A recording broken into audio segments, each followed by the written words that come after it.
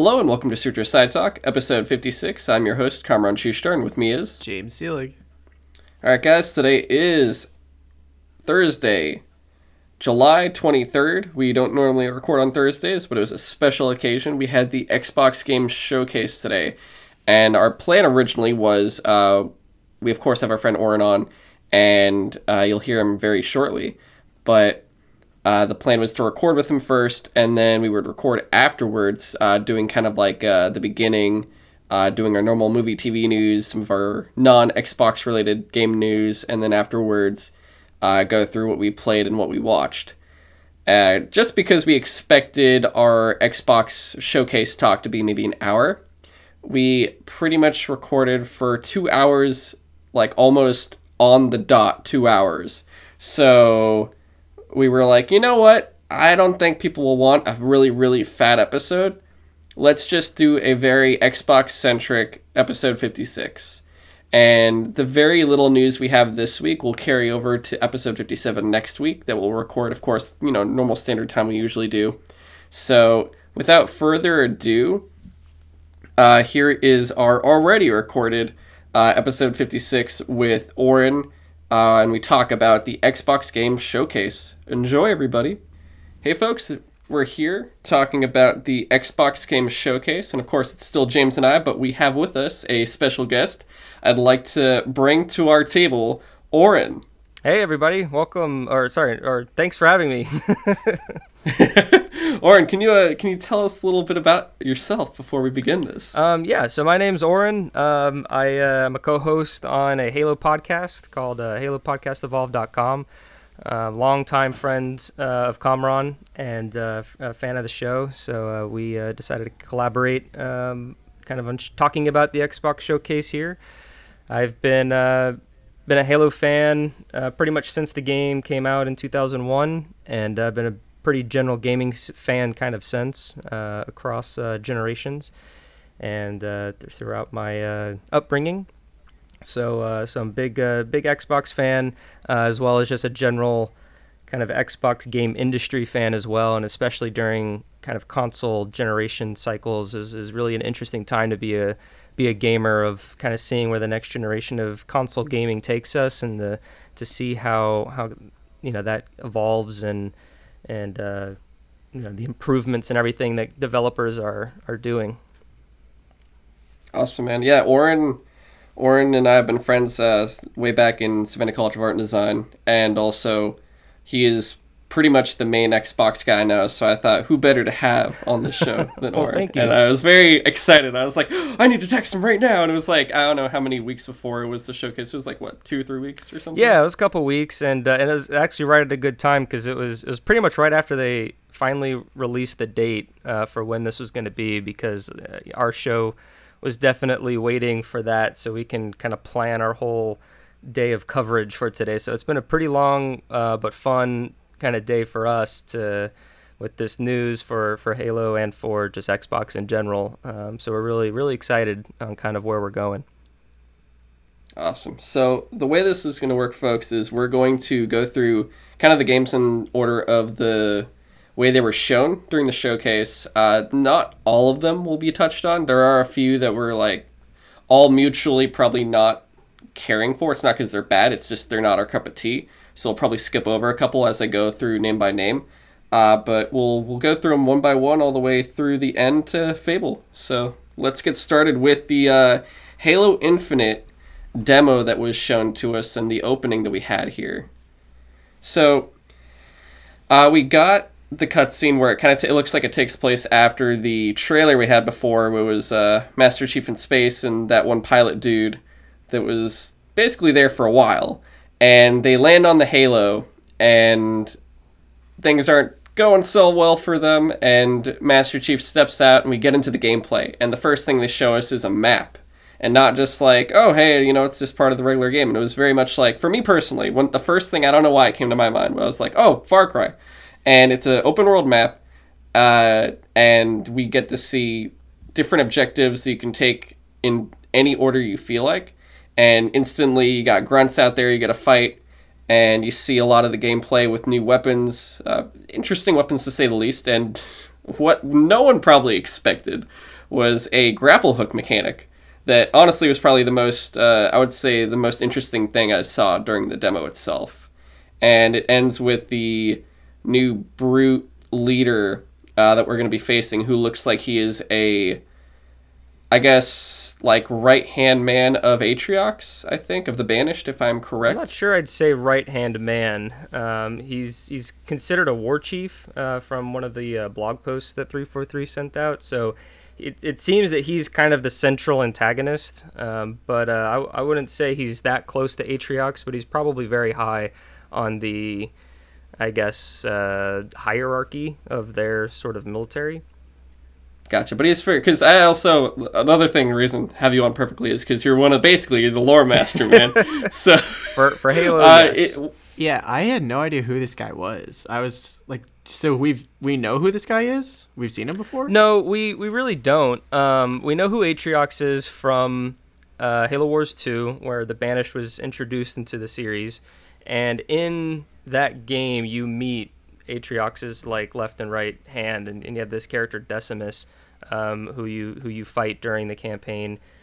But then when it was revealed that Banished were going to be in Infinite, it's kind of yet to be told how the Banished arrive at Installation 07, where the game takes place.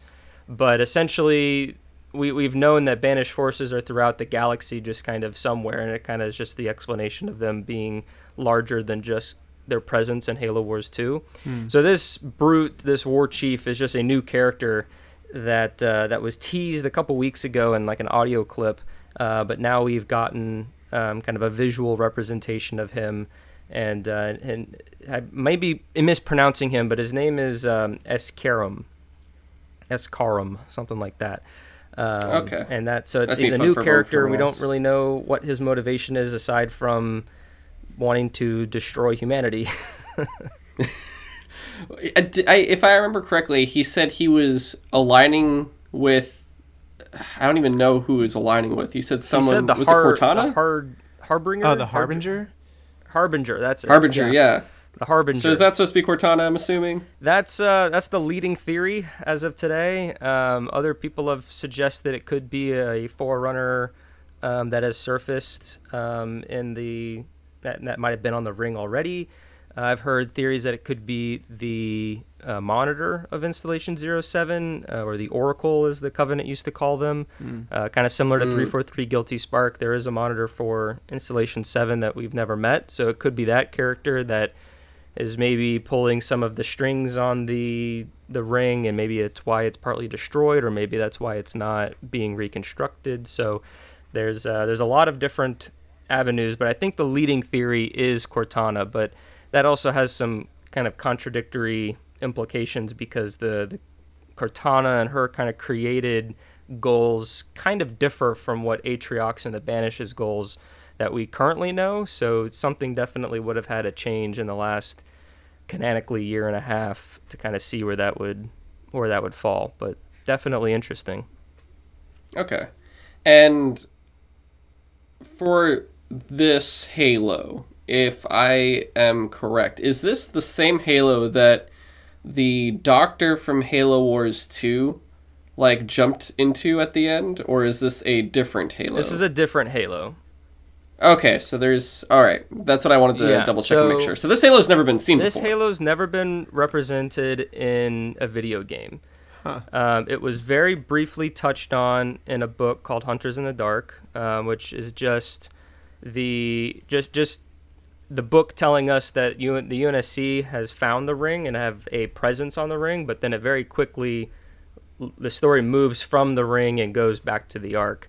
And then we otherwise don't know what's happened since that moment. I forget which year that took place, but I think that was in the mid 2550s. The only other time we've heard about the ring is actually in the Forerunner saga, which happened 100,000 years ago. And I don't really want to get into all of that. Yeah, no, for sure. Because that's its own podcast. But what I'll say is that there's a lot of history on this ring specifically, because it's the only ring that is from a different Halo array that's part of this current array that we have of 7 rings. And so with it comes a lot of history that the lore fans are excited to kind of see represented in the game. And we kind of got a very small glimpse of that in the initial announcement trailer back in 2018. We kind of saw some writings on walls and caves and stuff like that. And so we're excited to see where that kind of goes. But that's another big variable in all this, because you have the ring at the end of Halo 5, and you also have the ring at the end of Halo Wars 2. And we know that it's not that ring, and so we just are unsure which ring the end of Halo 5 is, because it's just kind of a blanket ring from the legendary ending. But yeah, it's interesting to kind of see where all these rings are lining up as the story unfolds. All right, man. I used to be very, very big in Halo lore, and then at a certain point I kind of dropped off and eventually switched over to the universe of Destiny. But that's a whole other story. Coming to Game Pass. So we'll get to that in a minute. Yeah. Oh yeah, we'll get to that in a minute. That'll come soon enough, guys. So to talk really about what we've been waiting for the most part, which also this is the only game that gave us something of it, which was gameplay. And we got to see everything from the graphics to the weapon designs, the ships, the character designs, to say the least. And I wanted to know everyone's thoughts on just everything from the gameplay to the mechanics to everything else. James, if you want to start us off for that, I'd love to hear what you think. Yeah, so I don't know why I've never been that huge on Halo. Like, I like the series. It's a really fun series to play, but it's never been my number one game, I guess. But for whatever reason, I've been crazy excited to see what the Series X can evolve Halo into, I guess. So I was super hyped to see what Halo Infinite was going to be. And it's kind of disappointing. I don't know why. I just came out of this demo being just like, I don't know. Like, the visuals don't strike me as something next gen. But like we were talking about this earlier, that's probably not the final product. And what we watched may not have been on the Series X. It might have been on another Xbox, but we don't know. And the gameplay just looks like regular Halo. It looks like Halo to me. So, I mean, I'm excited for it, but I'm not wowed, I guess. Yeah. Okay. Oren, how did you feel? I feel like that's a fair response, and I kind of echo that, unfortunately. Going into the event, I definitely was at the mindset that, like, this doesn't have to be, like, the greatest game ever made, but because of Xbox's marketing, like, they are marketing the Series X with this game. Like, it's just so apparent. So, like, this game needs to be, like, the game for the console. And I believe it still can be, and it still is. But to your point, yeah, what they showed, the vertical slice, it ultimately wasn't to the caliber that you would expect from like a Sony sort of presentation for like what the game to define a console is. Like, you've definitely seen that in the last, and I hate kind of bringing up that comparison, but in this specific case, I feel like you need to, because with the kind of 1-in-1 Infinite with Series X, like this was 343's and Xbox's moment to show you the vertical slice of what the capabilities are with this console, and it was still fairly obvious that it's in development, with like textures not being finished and lighting being kind of bad. I'd say the strong point that they really showed is like the draw distance and the vistas, and that looked really great. But in terms of even the brute at the very end, like when you saw that close up, like it wasn't terrible, but it didn't seem next gen to me. And I feel like that's just lighting and other details that just weren't added. Like I don't feel like that's the full capability, because we've seen like even the Hellblade trailer from a year ago. Like that, like that to me looks next gen. I still watch that every facial animation. Like I watch that trailer just from time to time because it's so striking. Mm-hmm. So yeah, I'd say graphically was probably disappointing, because as as an Xbox guy, for lack of a better word, I do want to have showings that kind of rival the competition, but not with this type of representation. But I will say everything else though, I enjoyed watching. The grappling hook I think is looks fun. Mm-hmm. I was very hesitant about it at first, and I kind of saw some of the early signs of it, but I like what I've seen. Kamran, you mentioned the map reminding you of Far Cry, and I've seen other people kind of compare it to just other open world games, but I would draw attention to Halo 3 ODST, where you have the New Mombasa map, where you kind of non-linearly go around to these icons and discover the story of the ODSTs. So that's kind of what that reminded me of, and I kind of get that sense, and so it still very feels and looks Halo. I just wish it had a little more polish since it was here to showcase the game. No, for sure. And I will say too, like, I never even thought about ODST until you had brought it up, which did like kind of make me go like, oh, Yeah. that is right, that is true. And they do say, I think, I forgot what point, it's bigger than Halo 4 and 5 combined in terms of size. I guess, like, it's a massive open world now. And I am very, very curious to just play it myself. Especially, of course, before I continue on it, I do want to say, like, well, I guess two things I didn't even think about. One, of course, remember, guys, I'm a Microsoft employee. Anything I say does not represent this company, especially how much shit I probably do say throughout this thing. I cannot be more clear. Do you I'll have to say that before... during every episode? No, hell no. God, no. But I'll say that anytime I talk about Xbox a bit, whether it's good or bad, because I'll be like, listen, guys, I work for them just to give you a heads up. Now let me talk some shit. Or I'll be like, you should get a Game Pass. And I'm like, I'm not saying that because it'll get me money. It won't, but it's just Game Pass is really good. So that's usually what happens. I'll say you should get Game Pass, but we'll talk about that later. Right? Yeah, well, I think that'll be we'll close out with that, because it'll be, yeah. So, so with this, hopefully, they said we're going to get probably, I think, the end of this week or something, like 60 demos, 60 Xbox demos that we get to try out. It's actually live right now. Oh, is that live? Is Halo Infinite I don't know one of them? when this episode's going to be released, but as of recording, it's tomorrow. Live. Friday, it'll be released on Friday. Okay, then yeah, that's live right now.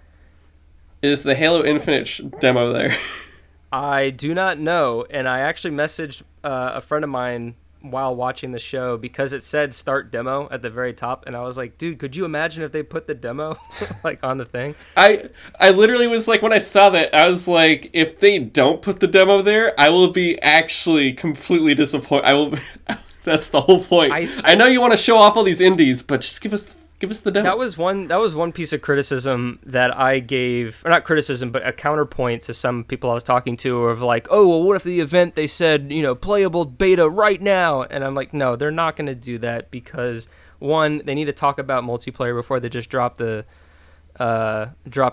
beta. But then also, like, it's demo week right now, and all these indie games need to be played and reviewed and all that kind of stuff, and Halo would literally dry up all of those resources. I would just play Halo, and I would ignore everything else. Yeah. Guaranteed. Yeah, that's very true. Yeah, I haven't checked, and I honestly highly doubt it, because I feel like it would be all over the news. Our phones would be blowing up. That just invites more criticism, and I feel like that wouldn't be a good step for 343. Yeah, I agree, and I think that was my first concern, was just like, but what about the indies? So that the poor little indies. Oh no, who's gonna save them? So yeah, just thinking about that. So looking into, because honestly, that would probably give everyone's opinions more just like solid, of like, do I like this? I don't know, because coming out of it at the end of the day, I could go pretty much like, I honestly don't know how I feel, just because I want to play it and see how it feels. Looking at the weapons, they looked fine. I guess going into it, especially after how many days in a row did they try to hype everyone up, going, it's coming, every single day with those tweets? I think it was a week. Every single day. I think they said, the first one was 7 days or 1 week, or maybe it was 6 days, but every day they tweeted out a new photo that was part of the cinematic trailer that we got right before the demo, which kind of invites its own sort of questions. But yeah, they like I said, they are marketing this game with the console, and so it needs to be the best looking game in Xbox's catalog. And I'd argue that Forza looks better. Oh God, yeah. The fucking car details. So with that said, like going into it, like you have all this hype behind it, and like you guys were with me and Miles in the morning. I woke up to watch this. I don't even know why I woke up at 8 a.m. I woke up at 8 a.m. my time, which was basically when the pre-show started, and we're just sitting there. I had to deal with Miles on the mic, basically shouting Halo, literally just the word Halo into my ear for an hour. And I'm like, it's going to be a good time. We're going to have a good time and stuff. And it starts. He set himself up to fail. He hyped it too much. He did. I won't lie. He totally did. But I was like, oh, damn, after all this is... I wasn't like, this looks terrible, but I wasn't also like, this is great. I was just like, okay, I guess this is it. And I just expected more, especially after all this time. And the most important thing, too, it's like, yeah, everything's still being worked on. This is like 4 months away. This is less than 4 months away. If the consoles are... if it's a launch game for the Series X, and for sure their holiday, like, it's guaranteed it's going to drop in November, sometime in November. Unless it gets delayed, but yes. Yeah, and then that means, like, it's August, September, October. There's 3 months in between us. July's about to end. Yeah, I mean, and it's not going to be at the end of November. Look at Fallout 4. So, I forget which year that game came out, but Bethesda... 2015. Bethesda, like, stealth announced that at E3, and it was out, like, 3 or 4 months later.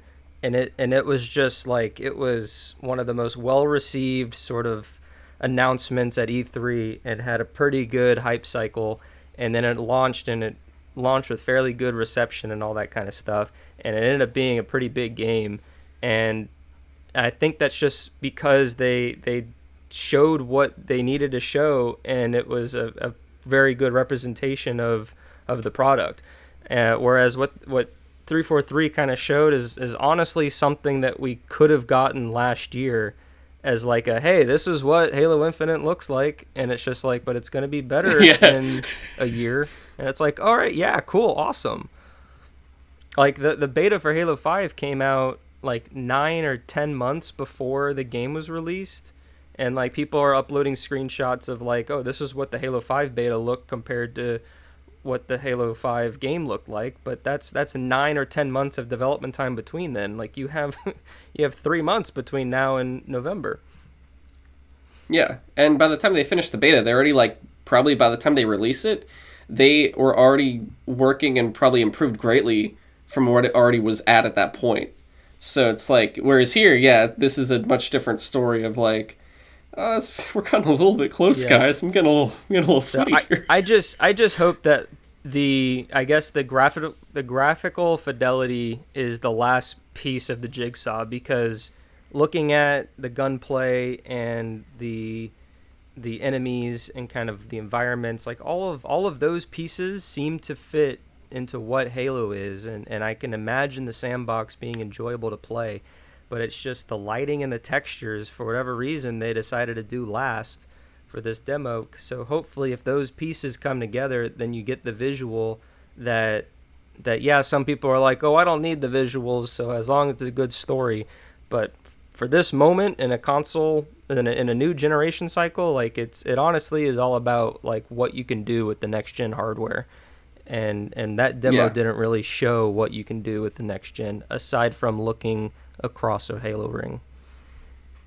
Yeah, the distance of like, hey, look how much is in here, and it's like, oh, okay, that's kind of cool. Yeah. But yeah, and I will say, like myself, at least looking at the gameplay, the grapple hook was probably the one thing that stood out the most to me, where I was like, oh, this could be interesting the way it'll be utilized, just because it was a new mechanic that I will be interested to see, which also then just makes me also think a little bit of Just Cause as well, which isn't bad. Or it's just, Apex.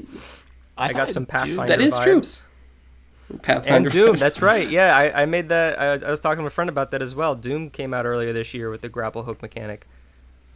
I haven't played Eternal yet, so that's why I had no idea. The guns themselves, the gunplay looks fine. The guns themselves look okay.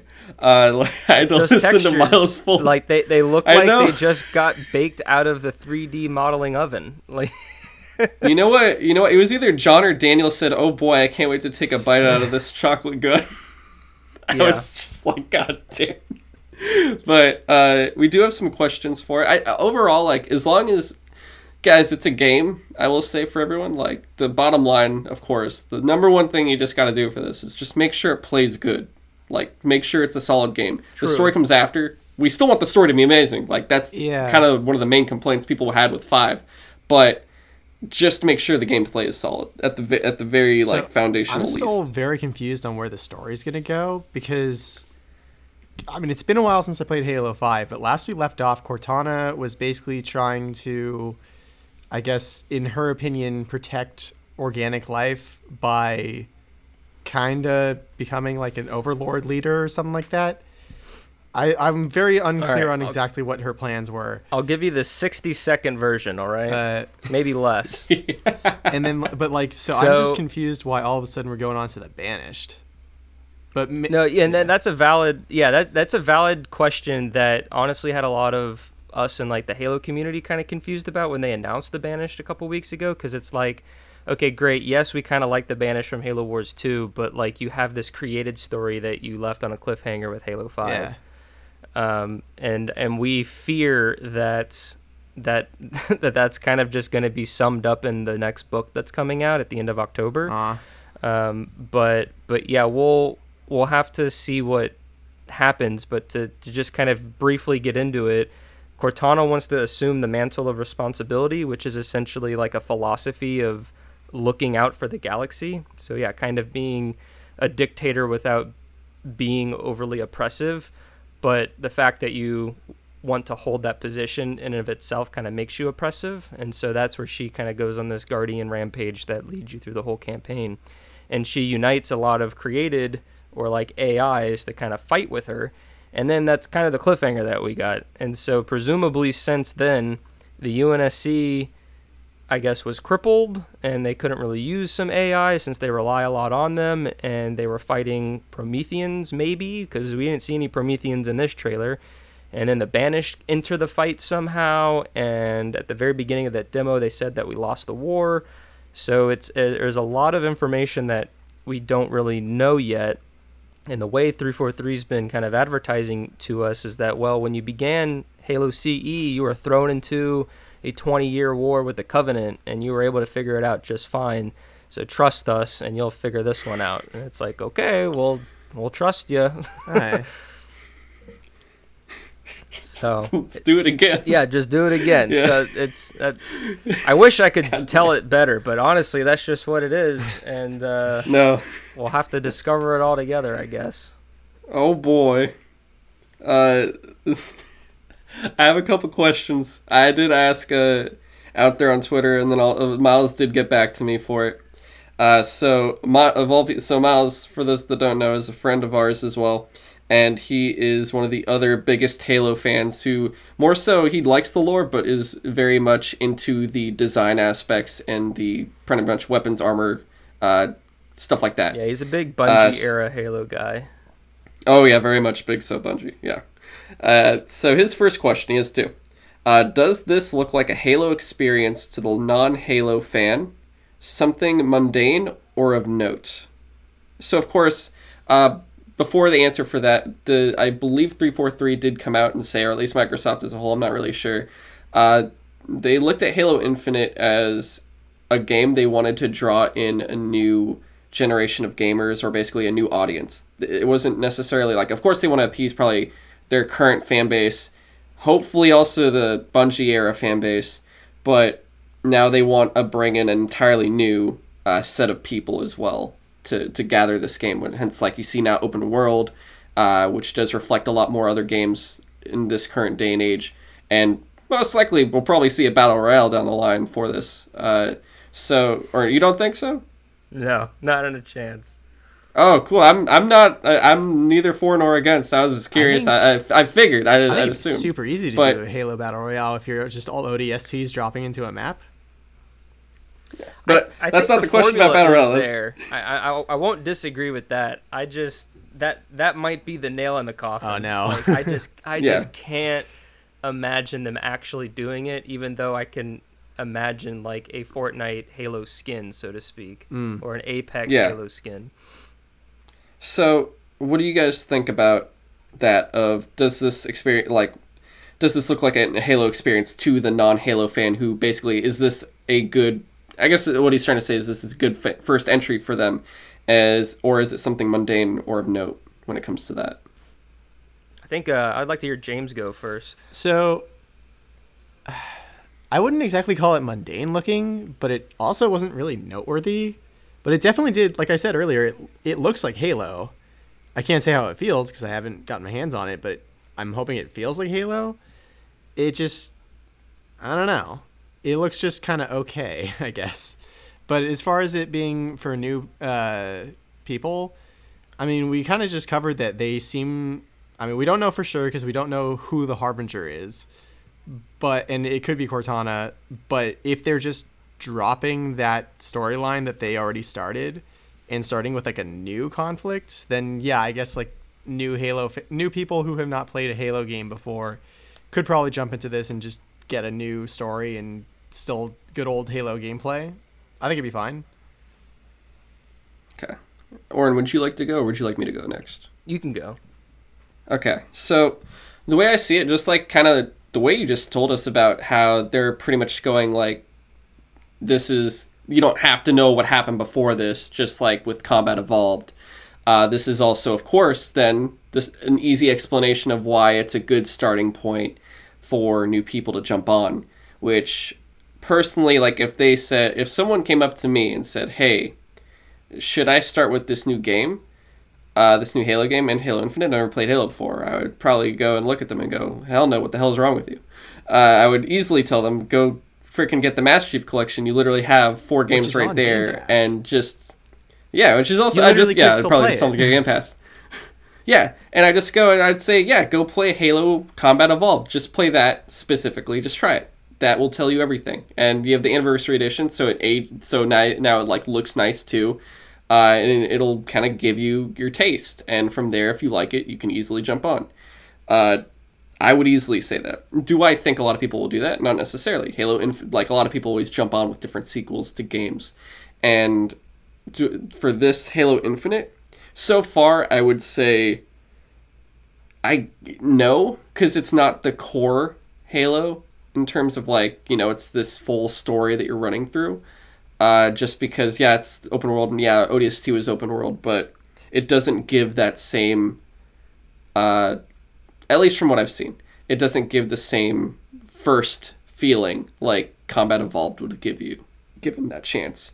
And I do agree with you of mundane or something of note. I don't know. Like, we can't say, because it's like, if we knew that all of the stuff they showed graphically was the final product, then I would probably go with the more mundane. But it's hopefully in progress and it'll look better. So I don't want to say that, is kind of where I'm standing, at least, with it. Yeah, I kind of echo those thoughts. As if I were to give this demo to someone who wanted to know what Halo was, or if someone asked, "Hey, give me something that is Halo," I wouldn't give them this demo, which I think is what 343 might be trying to do, at least for some fans who don't want to spend the 8 hours completing the first game or the 100 hours completing all the other games. But I will say that if they're approaching this game in this way, then it does invite a kind of open arms sort of mentality for new gamers. And I think that with old and new gamers discovering and learning what the conflict is and how this will launch the next 10 years of Halo, I think this game will definitely do that to where anyone can pick it up and kind of understand what's going on from present day Halo onward.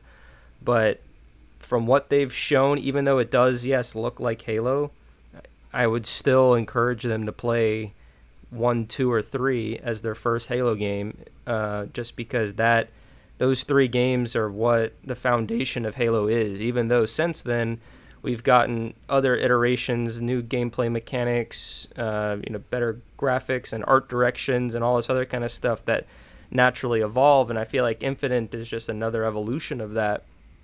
Yeah, that core gameplay, I would say, is 1, 2, and 3.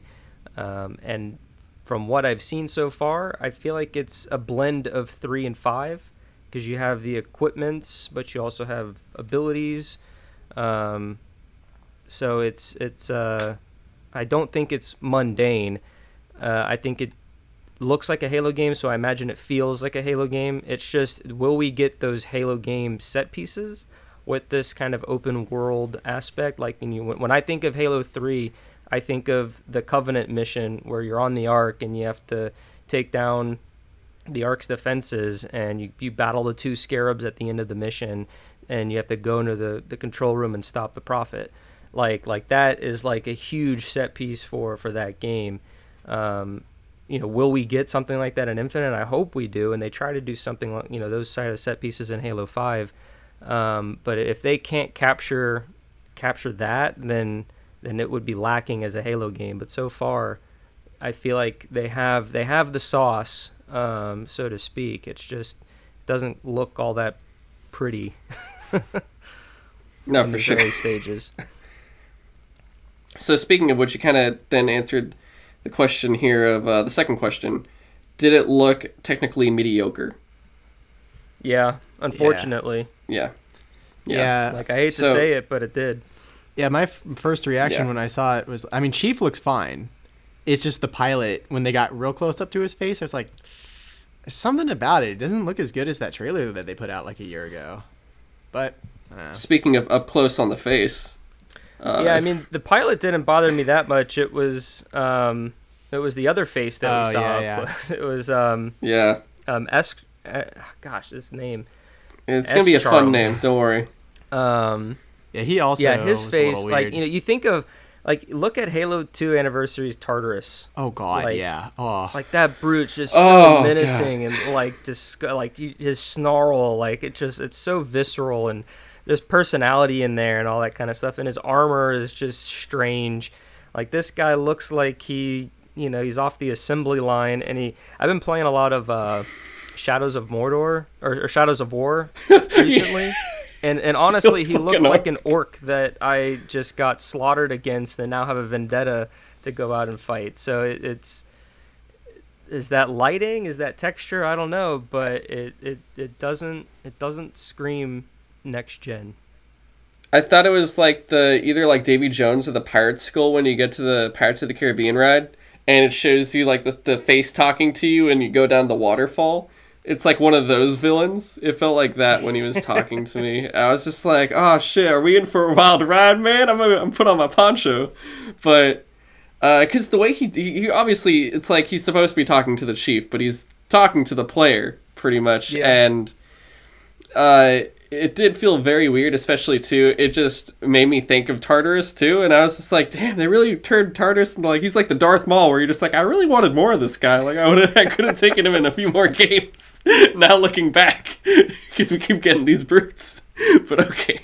Like, and I mean, I would argue that they handled Atriox pretty well. I don't think he's better, so to speak, than Tartarus, just in terms of like character design and personality. But like playing Halo Wars 2 and seeing him in those cutscenes, like I really got like a strong threat and antagonistic presence from him. And granted, we saw him in blur pre-rendered CGI cutscenes that were that we're seeing something that's in game, which I kind of prefer because it keeps everything kind of seamless. But to kind of go back to the question, it just looks just mediocre, technically mediocre. Yeah, it honestly looks like a game in development, like it which I guess it is, but like I've said maybe 3-4 times now, like if this is your vertical slice to show the next gen console, like it needs to look better than that. I agree. Okay, I think that's all we have for now for Halo, so we'll move on to the other over a dozen other games. Oh yeah, don't worry, folks. Yeah, don't worry, folks. These are all going to be 20 you guys kept times shorter. Watching after that? Yeah. I mean, for some of them, I kind of wish I didn't, but that's just me. So, okay, we'll go through these, and I'll say the name, and if no one's interested, if I hear silence, then I'll be like, okay, we'll just keep going. So, of course, first we got because I do want to talk about this one personally, just a little bit. Well, we got another cinematic. This one is for State of Decay 3, which I called out so well. Same. I don't know why. We were watching it, and I just see a woman that's just wandering around, and I'm like, well, it's probably State of Decay 3. I didn't even think about it. I was just like, I mean, if it's a first-party game, I don't see what else they would do. It just makes sense. Next thing you know, you got, what was it, an undead deer eating a wolf. Yeah, that was super interesting. Of course, they were trying to show the poetry there, but I'll be honest, I haven't played State of Decay 1 or 2. Yeah, neither do I. I'm assuming, because of course this is a game about zombies.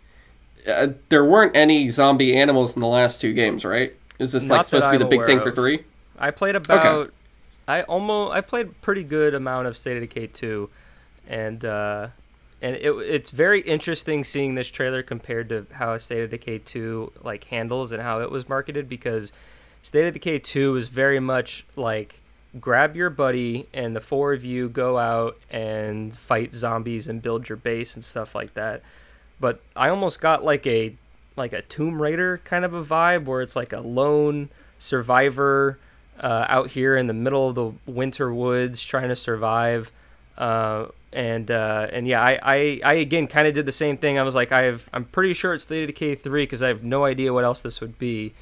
And so it's interesting to see the direction of it because of like what type of game State of Decay 2 is. And so with this sort of marketing, like, is it going to be another base building zombie survival game with just better graphics and better mechanics, or are they taking it a very different direction because of this isolated character? Yeah, and I'm like, do I want to read too much into it and like go like, yeah, it's gonna maybe do this, and then you see it and it's the exact same game again, just like updated with like, look, there's zombie animals, and you'd be like, okay, yeah. And it's like, I'm sure State of Decay fans will be interested in that, and I should eventually, sometime down the line, I'll try out 1 or 2. I don't really know if there's a story to it or if I should just play 2. I have no idea. I would just stick with 2. I don't think there's really an overarching narrative that you really need to follow, and it's pretty open-ended. The way State of Decay 2 is, I think, designed is just to be like your story with your friends, or even your companions if you play solo, surviving and building up your base and acquiring supplies and going out. And for me, I kind of had a cap of my engagement. Like I might have played maybe 10 or 15 hours and didn't really want any more out of it. I never finished it. I played some of the harder bosses in there, but yeah, I hope that State of Decay 3 just isn't a up-res version of State of Decay 2. I'd like to see it taken into different gameplay changes and just kind of mix their formula up, because I don't want just more of the same. I kind of want some evolution for that franchise. Sure. James, you have anything on State of Decay? Yeah, I mean, I thought the trailer looked really cool. I just haven't played any of the first 2, so. Game Pass, yeah, baby. That's the thing. I'll probably be saying that so many times. Pass. They don't pay me to say that either. I wish they did. So next up, Forza Motorsport, which ditched the... they didn't show an 8. I know. I was surprised about that. I was like, oh. Yeah. Huh, yeah. That's new. Yeah. And it's, of course, they always do the switch off, so you'll get usually like a motorsport game 1 year, and then a year or 2 later you'll get like a Horizon game. So this was, obviously, we were expecting this because the last game we got, I believe, was Forza Horizon 4, which takes place in Britain. And this game they do with the number, so it looks like they might do that for a few others. Not all of them, obviously, since State of Decay 3 still at a 3, but I guess they don't want to get to like a 10 with everyone. So they're just like, cut it off here. Other than that, really, I'm not a racing game guy in general. There's not usually racing games for me. Did anyone care much about this? Nah, I mean, it looks really, really pretty. But I'm not into racing games either, let alone the racing simulators I've never really enjoyed because I'm just bad at them. Yeah, I prefer the arcade racing games, kind of like Need for Speed or Dirt, or even Forza Horizon, that franchise. But yeah, I would say that this was the most beautiful looking game of the whole lineup, and honestly probably the only, or like one of the three that actually looked like a next gen game. For sure. I mean, those developers, they love cars so much, they're probably just sitting there like, the detail on this. And I will say that they had an extra year to work on this, because last year we didn't get a Forza game because it was Motorsport's turn, but they took a year off, presumably to be a launch title with Series X. So I think that helps in their fidelity. That is true. That makes sense. Fourth game was Tell Me Why, developed by Don't Nod, which, for those that don't know, they made Life is Strange, which is pretty much what this takes from. But I believe they also made Vampire as well. But I did not really... I've never even played Life is Strange or anything like that. I might one day, but I'm not going to start with this game. Did you guys get anything from it? No. I don't know. If it's got a really good story, I might play it at some point because it's going to be on Game Pass, but I'm not super enthused. Gotcha.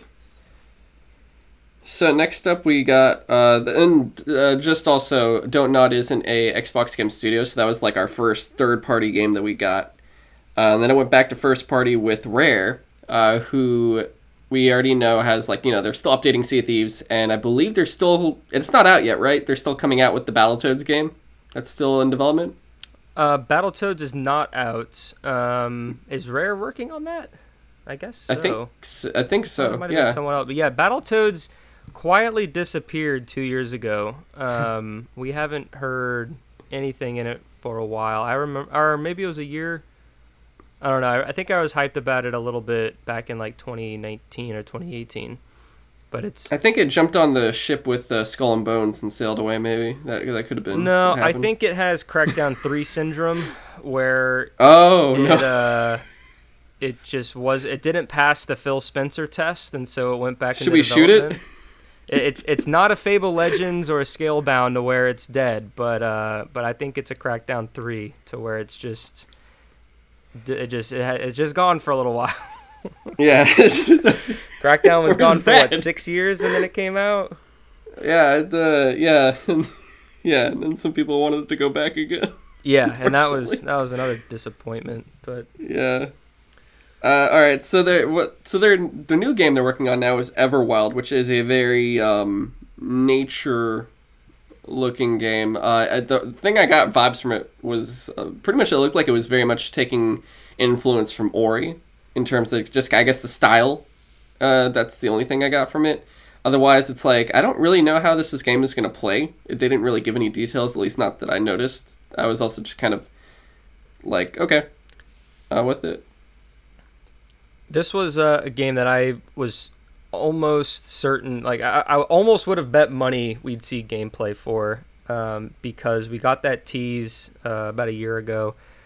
Or the announcement, rather. And so this was just more, attractive looking trailers. But I'm interested to see, because it looks like your character has like a spirit animal that kind of does different things around the environment and world. So yeah, it's hard to say kind of how you play, but it looks to be another sort of 4-player co-op experience that Microsoft really likes to do, and Rare has done that pretty well with Sea of Thieves over the past couple years. So yeah, I'm very excited to kind of see what this game looks out. I really like the art style, and I think it's a pretty good showcase of what it is. How about you, James? I thought the art style was really cool too. We don't really know what the gameplay is going to be, but yeah, Rare has a pretty good history about making at least fun experiences, so I'm at least interested to try it out for sure. Yeah, and I do want to say too, like, I'm wondering if it's like, is this aimed at adults? Will this be like kind of more adult oriented, like Ori was, where it's like, oh, it looks really cute, is this for kids? And you play and you're like, this is not for kids, just in terms of the difficulty. But like, will it be like that, or will it be more so like, oh, this is kind of more a Xbox family game? Because I've noticed, like, as we go down the line here, you will notice a few games that seem more family or youth oriented in terms of gamers. That's a good point. I didn't think of that. To Yeah, see if this is more of a youthful game. Yeah, because I know some people were complaining about some of the games, and I was like, at first I was like, and I thought about it, and I'm like, I don't think this is made for me. This is made for, like, if I had a kid, this would be made for them. It just makes more sense that way. And so I feel like this is the first of a few. Next up, this isn't really much to talk about, but they showed Ori, the Will and the Wisps, just kind of getting rezzed up for Series X, because it already came out on the Xbox One. Unless you guys have something to say, I don't think there's much to go on. It was just like a small update to that, and we'll just keep going. They just said that it on the Series X, it'll be able to support 120 frames per second in 4K, which I think is pretty impressive. It is more of an indie game. It's a platformer, so definitely, their resources can be allocated better than, like a Halo or an open world game, to where you have to spend a lot of your game budget elsewhere. The side-by-side did look really, really clean in 120. I was like, damn. No, for that side scroller with the fancy sort of animations and environments that move in the background, I think it'll look noticeably better on the Series X. Yeah, and Moon Studios is third party, right? They're not a first party. They are. I believe they're third party. Yes. Okay. Or maybe second party, because they have a very strong relationship, but they're not owned by Microsoft, to my knowledge. Yeah. It's like Housemarque with Sony, where they do like all those shoot 'em ups, and now they're doing that space game. But okay. Next up, so we have a triple feature here from Obsidian. So they showed us a new expansion for which I still have to play it. I'm getting there, piece by piece. I'll get to this game eventually. That backlog hurting your back? Dude, I'm in 2017. I finished 2015-16. It feels great. But Outer Worlds, a new expansion, Peril on Gorgon. In which, from what my friends said, or from what John and Miles were saying, was like, oh, they really wanted to get some Wes Anderson in here. I don't know if that's accurate. I have no idea, honestly. It looks fun. I've heard a lot of good things about Outer Worlds, and Peril of Gorgon looks like more of that. So if you're a fan, I'd be excited. James, did you play Outer Worlds yet? No, I'm planning to eventually. I haven't gotten to it yet. Yeah, even though it's on Game Pass, I also bought it anyway, because I was like, I personally really like Obsidian, especially with New Vegas and South Park. So I'm looking forward to one day getting to this. Then they showed the next game they're coming out with is Grounded, which brings to my point the family game, because I have zero interest in this game, and it looks very much more kind of kid-oriented, because it very much looks like, I guess you could say, what would it be, Ark? Yeah, it's Ark one of those Evolved, survival, like the dinosaur game? Base building games.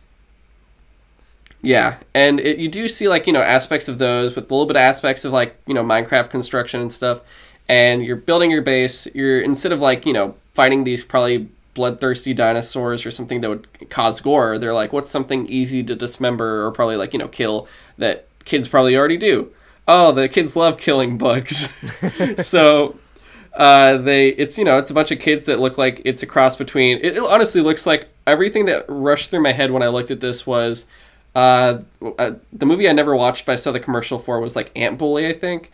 The movie Ants, Honey, I Shrunk the Kids, Bugs, and Pixar's Bugs, and Bugs. Just like, any movie you think of with bugs, just was this game. So I see it as, just a bunch of kids probably play online together and they want to survive against bugs. And in a way, it's kind of what the original Fortnite was before it became a battle royale, where you're building a base and surviving against zombies. Yeah.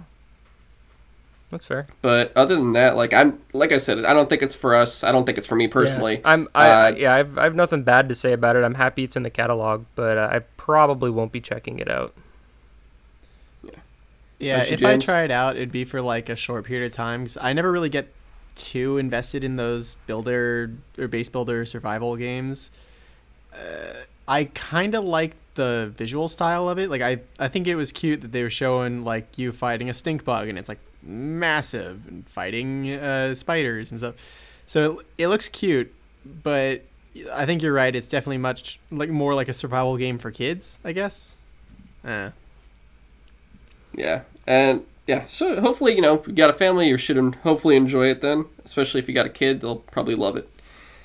Which brings us to their third game, which is probably the farthest off. I don't think we'll probably see it for a while, unless they've shown a date. I'll be honest, I ignored all the dates if they showed them during this. I just you didn't ignore them. There were like 4 dates that they showed. Oh, okay, there you go. That was... I guess at the end we can talk about overall consensus, but we only got dates for 3 games. Grounded was July 28th, though. Okay. Okay, that makes... Yeah, because it was one of those 2 games where they had just bought Obsidian and Ninja Theory, and all of a sudden you had Bleeding Edge and Grounded. All of a sudden you're like, wow, that was really, really fast. And then you're also like, this is what they made them do when they first bought them, and I'm like, they have to make something better, it's what right? They wanted to do when Microsoft bought them. Yeah. And then what we really wanted, we have Hellblade coming, and then we have now Avowed, which is a game where you're going to play as Gandalf and Gimli, and you're going through Moria, and the Balrog comes through. But that's also just what I got from the trailer, because I was just like, this is just the Fellowship of the Ring, and they're showing us Moria. But it's a new medieval game, I believe set in the universe of Pillars of Eternity, which is an already existing Obsidian IP. It's in that universe? Huh. I believe so. It's like a spin-off. So there's an RPG they have called Pillars of Eternity that's on PC and maybe on console now. I'm not even sure. Pillars of Eternity 2 is on Game Pass. Okay. So yeah, there's 2 games for it. It's probably I honestly haven't touched it. I will eventually. It's a pretty complex top-down. It's it's not really a real-time or a turn-based. It's like a blend between turn-based and real-time top-down action RPG. Because you can kind of. Okay. I think that's, if I remember correctly, I think you can pause and kind of move time a little forward while you're in your battle. Unless I'm thinking of a different game, but instead of a turn-based game where you all take turns, you can set commands to where you fight pretty fluidly, but then you can pause and think about your attacks, and then you can press play once you do your stuff, and then it kind of continues. And unless you tell your people to fight differently, they'll continue doing what you tell them to do until the guys are dead or whatever. So what you're saying is you can use the pillars to just kind of take your turn for all eternity. Yes. Okay. I'm pretty sure I might be confusing it with another game, but because there's Pillars of Eternity and there's another game that's fairly similar, but I can't remember what that one was called, and I hope I'm not mixing the 2. Okay. So this one definitely looks more like, for Asunder, or Avowed, when I say Asunder, this game called Avowed, you look at it, and besides the whole Moria shit, it definitely has that first-person Elder Scrolls feeling to it. And we didn't see much, because also it wasn't really gameplay, there wasn't anything you could see for it, so we can't really say. But potentially, hopefully, I'm hoping the bare minimum is to look better than an Elder Scrolls game, which personally to me isn't that hard. So if you can do that, you're already doing good in my book. But I trust Obsidian just from their track record. And I do want to, even though this didn't really necessarily interest me with what I saw, I am interested to see what comes next that they show for it, if that makes sense. No, I definitely think it does, because I think this is my most anticipated after Infinite that they showed, because I got a lot of Skyrim and Oblivion vibes, same kind of with your weapon right hand, magic left hand sort of a thing, and I think as long as it, like I said, I trust this Obsidian as well, and I feel like as long as it comes out before Elder Scrolls 6, this game has a pretty good shelf life. It'll come out before Elder Scrolls 6. We're not going to see that for Xbox. What's the next Xbox after Series X? The next generation. Because you still have Starfield, and then it's Elder Scrolls 6, so it's going to be a while. It's going to be a long while, and they shot Elder themselves in the head 6 when we get GTA 6. Fucking same day. And it's God. Yeah. So yeah, I'm excited You'll for be able it. to I just buy a wish we saw. two-pack. Oh God. Next up was As Dusk Falls, from Interior/Night. That's actually their name is Interior/Night. I got confused for a second there. I thought it was a typo, but it isn't. This game was like a what was it like still like It was still a really frame weird type. art style because like the I saw backgrounds the- look 3-dimensional, but the characters are all like 2-dimensional. Yeah, I saw money move. I saw a dollar kind of wave a little bit, and I was like, "Oh, look at it! Look at it go!" That was probably the most. I'm sorry. This game didn't really catch my attention personally, so the dollar kind of got me. I was more interested in the dollar moving than anything. But it looks more like a narrative-driven game, of course. But did you guys have any interest in it? Not really. I probably won't play it, but I do appreciate this game more than Tell Me Why in terms of an interactive drama game, and I think it's just because the art style I think is a little bit more interesting with that the kind of art style, the 2D motion media art style kind of a thing. Okay. And then next up we got. So this was actually okay. So this was funny because they said this is a game showcase, and then we got a developer diary, which was from Ninja Theory, another first-party studio, gave us details on Hellblade 2, and I wasn't just I'm not gonna say like I always want anything more for Hellblade. Like give me anything and I'll take it and I'll be happy. I personally did not think this was the right place for it because at a game showcase, if you want it to be clean and just kind of consistent, just keep showing the games. Don't show us dudes working on computers and stuff. And the reveal we got was, besides showing everyone working there, this game will be set in Iceland, which is really cool. And they went to Iceland and they show them working on it and stuff. But I think this would have worked better as like a YouTube developer diary, and they start doing like a developer diary series. I think that would have probably had a better place for it. If they wanted to, they should have honestly just shown us gameplay. Considering I feel like out of most of the games we saw, besides like Grounded and probably maybe Everwild, I'm not sure, like those weird in-between games that we're getting, this is for sure probably around the Series X launch, or at least like I would probably say early 2021, like February most likely. I wouldn't put it Hellblade past. 2? Yeah. Oh, no way. It's a 2022 game. Are you serious? I don't have anything to verify that, but I'll be shocked if it comes out next year. Oh shit. Okay, never mind then. But yeah, I was just do you guys think what they showed was, should they have shown that, or did you guys like what they showed us? I mean, I loved the first game.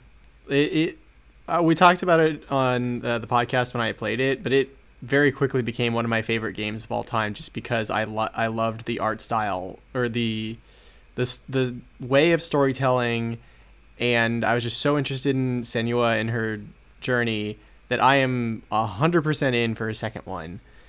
But yeah, what they showed off today was it wasn't that much. I mean, it's cool, the idea that we're gonna see Iceland, but I don't know. I think you're right. This probably would have been better in like a YouTube developer diary series, and just like give us little updates from here and there. Especially if like you're right, Oren, and it's like 2 years off almost, or like a year and a half off. Yeah, I feel like if it's coming next year, they would have shown something. But like even when the announcement trailer was shown at the Game Awards last year, like the way, like I don't even think it even said coming soon. I feel like it was just a trailer. Like I just got the sense that was more of like a concept trailer, and that is a vertical slice, the word of the day, to show you the console's capabilities, and that everything was captured in engine running real time. I think is just amazing. And I think we said it before the show, or even at the top of this show, that sometimes I just rewatch that trailer because it's so good, and the first game was so enjoyable and rewarding, that the second one comes out, I'm going to be playing it. But But yeah, this sort of, YouTube developer diary was a little out of place. I feel like it would have been better just to not have it at all, because I know a lot of people were expecting some Hellblade 2 information, because we got some at the Game Awards and it's been pretty quiet since. But I feel like they could have done what they did when they announced like Project Mara, where they just dropped a video on their YouTube and kind of just talked about some weird things that they're working on in their studio, to where they can do this. Because I mean, like the Halo team on like Instagram, like the sound team just drops random sound stuff on Instagram, and that's just what the sound team in for 343 just does. But like it's not really highlighted by Xbox at all. So I feel like, yeah, it was a little out of place. So I agree with you, Kamran. Gotcha. Okay. So we then go to another of their first parties, the most recently acquired, if I remember correctly, Double Fine. And they showed a little bit of Psychonauts 2, but the real big takeaway, besides kind of just seeing a little bit of footage, was that the soundtrack has involvement from the Jack Black, which at first, when everyone saw him come in, the first question was, "Oh, we're finally getting Brutal Legend 2." So, and then it was like, yeah, no, go for it. I was just gonna say, like, when they brought Jack Black in, I was like, no way, they're gonna do it. Because I remember watching like a video or something talking about Brutal Legends after Microsoft acquired Double Fine, and they were just saying how like that game came out in probably the only time it really could have come out, to where it wouldn't really be well received now, and it wouldn't have been like really possible beforehand. And I know that Psychonauts 2 is like around the corner or something, so the fact that they brought him or Jack Black over, I was like, wow, are they really gonna do it? But it's more of just a fancy song, but which was fun. Yeah, I like Double Fine. That's why I'm excited. Like Double Fine always brings up the most, probably one of the most unique takes for these studios, and they always just come out with fun little. They're not like massive games. Like Brutal Legend was their biggest game, and they do like smaller size, just fun, unique works that you just get to play. And Psychonauts is still, I would say, above those, just because it's a little bit bigger and has a actual fan base too. And I was just like, yeah, I'm excited for this when it comes out. It should be fun.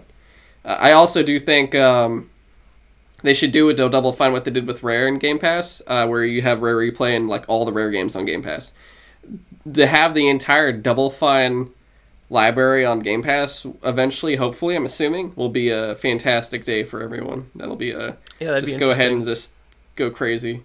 And also it better not be, I mean, for sure it should also be on Game Pass for PC, because those are kind of where they came from originally anyway. But I digress.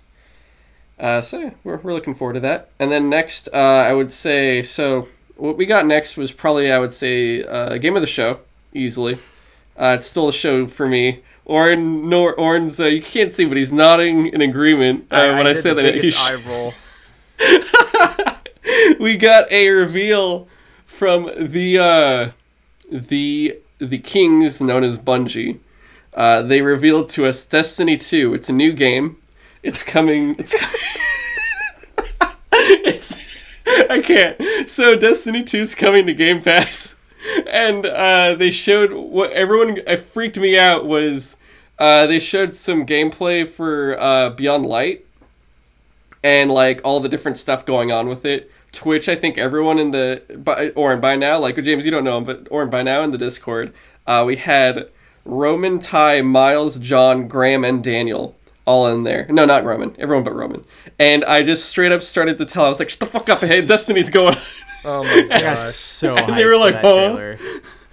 Oh shit. So first things first, we got the trailer. That looked awesome. We saw the darkness element known as stasis, and we got to see it in action. And I think we got to see the abilities and supers for our Titan, Warlock, and Hunters. Yeah. I loved the idea of making ice platforms to jump across and stuff like that, and the Hunter seems to make it like a Mei ice wall straight out of Overwatch. Like, it looks like you could do some really fun stuff with stasis. Yeah, and it just I think some of my clanmates were actually like, yeah, I'm sure nothing could go wrong with those stasis grenades. I'm sure people won't find a way to somehow do something with those, and everyone's like, oh, this is going to be even more fun when it first comes out before they nerf things. It's going to be fantastic. But besides that, we got to see that, and that was awesome. Easily awesome. I actually might say that was my game of the show. I'm not sure yet. They announced that Destiny 2 is coming to Game Pass, and not just, like, of course it's free for everyone, so you'd be like, what the okay, thanks, I guess. But the thing that isn't free that's coming with it is the expansions. Not the seasonals, because now those are kind of, like, disappearing anyway. You have to still pay for those. But the big fall expansions, so you're getting the Year 2 Forsaken, you're getting the Year 3 Shadowkeep, and when it comes out, you're getting Beyond Light as well, which is big. Which is big. Yes. Yeah. Oh. Which I thought at first I didn't think that, because usually when a game, like a third-party game's on Game Pass, even first-party, like Minecraft Dungeons, the DLC isn't part of your subscription. You gotta buy it. If you want to get that. So usually if you like the game, then yeah, you'd spend the $5 or $10 on the DLC, and you can continue playing, and it's a pretty good deal because you didn't buy a $60 or $40 game. So when this was announced, I was like, oh, okay, well, with new light players, you can play the game for free. You have, whatever the base experience is.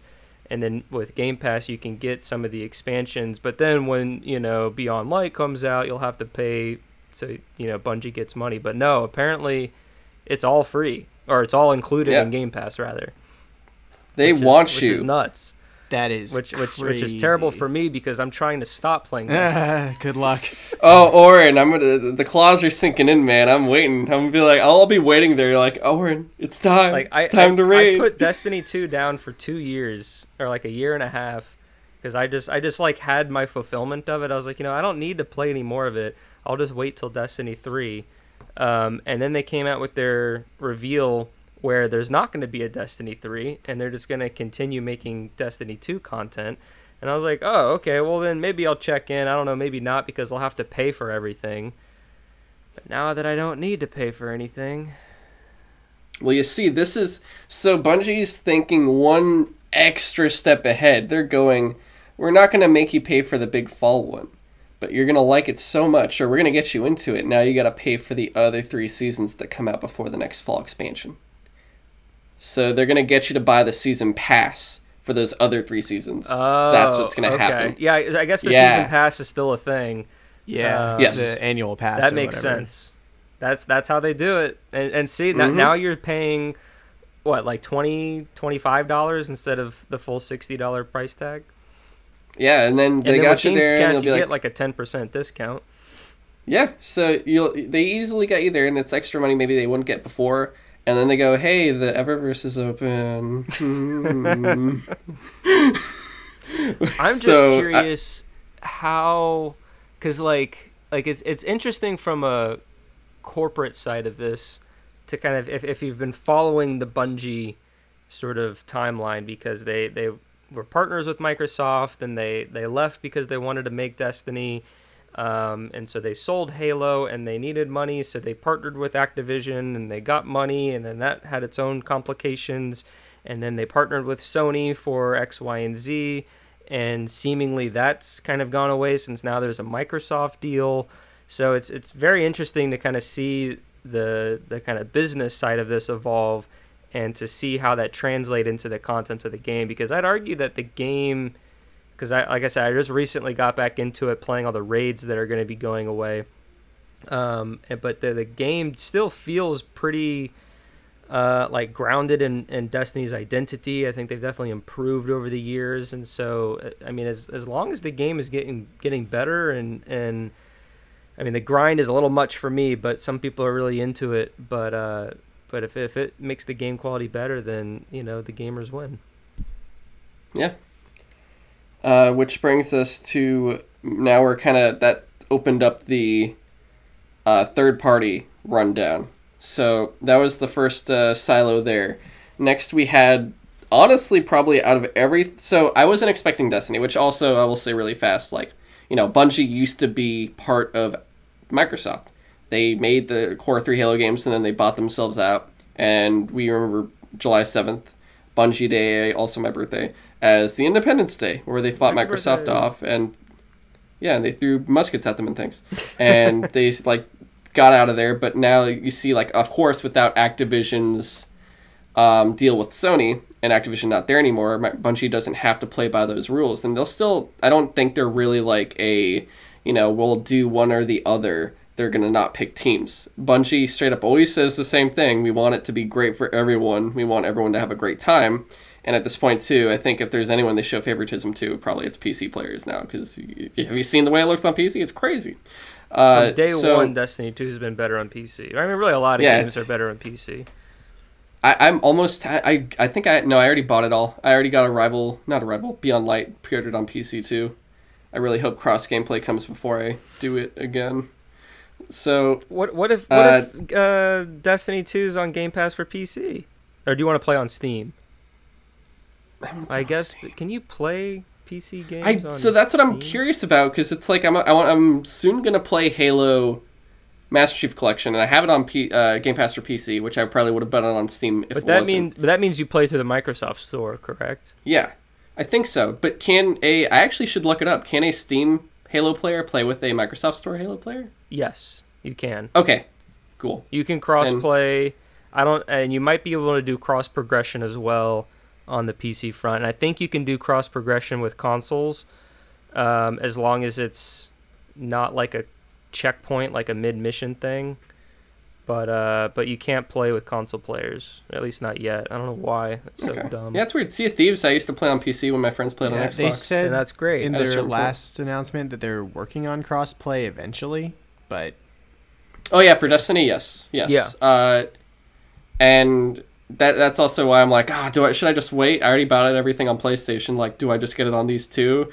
And then before I knew it, I was like, where'd my money go? When did I get it on PC? And then I just get it all on everything. Fuck it. So next up, the second other big surprise. These are the two most surprising things to see. Next one is Stalker 2. Which at first I was like, it'd be funny if that was Stalker 2. It looks just like it. And then it showed Stalker 2. And I think I jumped out of my seat for a second. I was just like, whoa! Wow. And I was excited. Obviously, at the same time, every single game we saw, I was like, I'm excited. I'm also disappointed we didn't see any gameplay for it. So it was the same thing for this. But the reveal that it's coming... I was like, oh shit, I completely forgot. Like, I thought this, I don't know why, I thought this game was canceled. So I was very pumped to see this appear. And obviously we don't have much to talk about. It just it was more of a tease than anything. But did you guys have anything extra for it? Not really. I didn't play the first one, so I don't really know what to expect out of this one. It looks creepy. Go get a new PC, throw your Mac out, and buy Stalker 1 on Steam. Probably not the worst idea. What about you, Warren? Is it I'm pretty unfamiliar with the Stalker series. Is it a horror game? It's like survival horror sort of, where it's like kind of sandbox, I guess, and you're going through adventure. It's not upfront shooter like Metro is, but they're very similar in terms of, I guess, like style, where it's like weird. It's a little bit different though, where Stalker, it's like specifically Chernobyl is just like a weird monster zone with everything from the radiation. So stalkers are like the survival dudes that go in there to, I guess, like get gear and some other stuff. I don't remember the full story anymore. I never finished. I never did the expansions, but it was a really, really, really cool concept, and I really wanted more from it. I'm tempted to go back and play, or at the very least, basically cheat and just do the YouTube videos where it's like, let me explain everything to you, and I come out and be like, I already know everything about Stalker, guys. But yeah, I'm excited for this. This is probably one of the biggest announcements for the show for me personally, and it's developed by GSC Game World, which at first I was trying to figure out if the developer was actually named that, and they are. Next, we got Warhammer Darktide, which at first I called out saying, oh, is this Warhammer Vermintide? And then someone corrected me going, actually, it's Vermintide is set during the main regular Warhammer portion. Vermintide isn't in 40k. And I said, I don't know what that means, but okay. And then Darktide came out, and they went, oh, apparently it's basically Vermintide for 40k. And I said, okay, so I was sort of right. It looks like, weird zombie things in your not Space Marines, because I always forget that that's like not the only thing in that universe, because it's its own...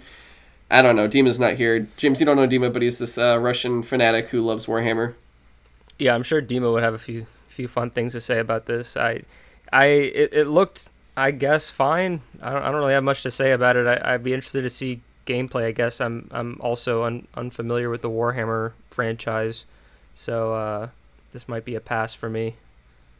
Yeah. What about you, James? I've been kind of interested in the Warhammer 40k series because it just aesthetically, I think it looks really cool.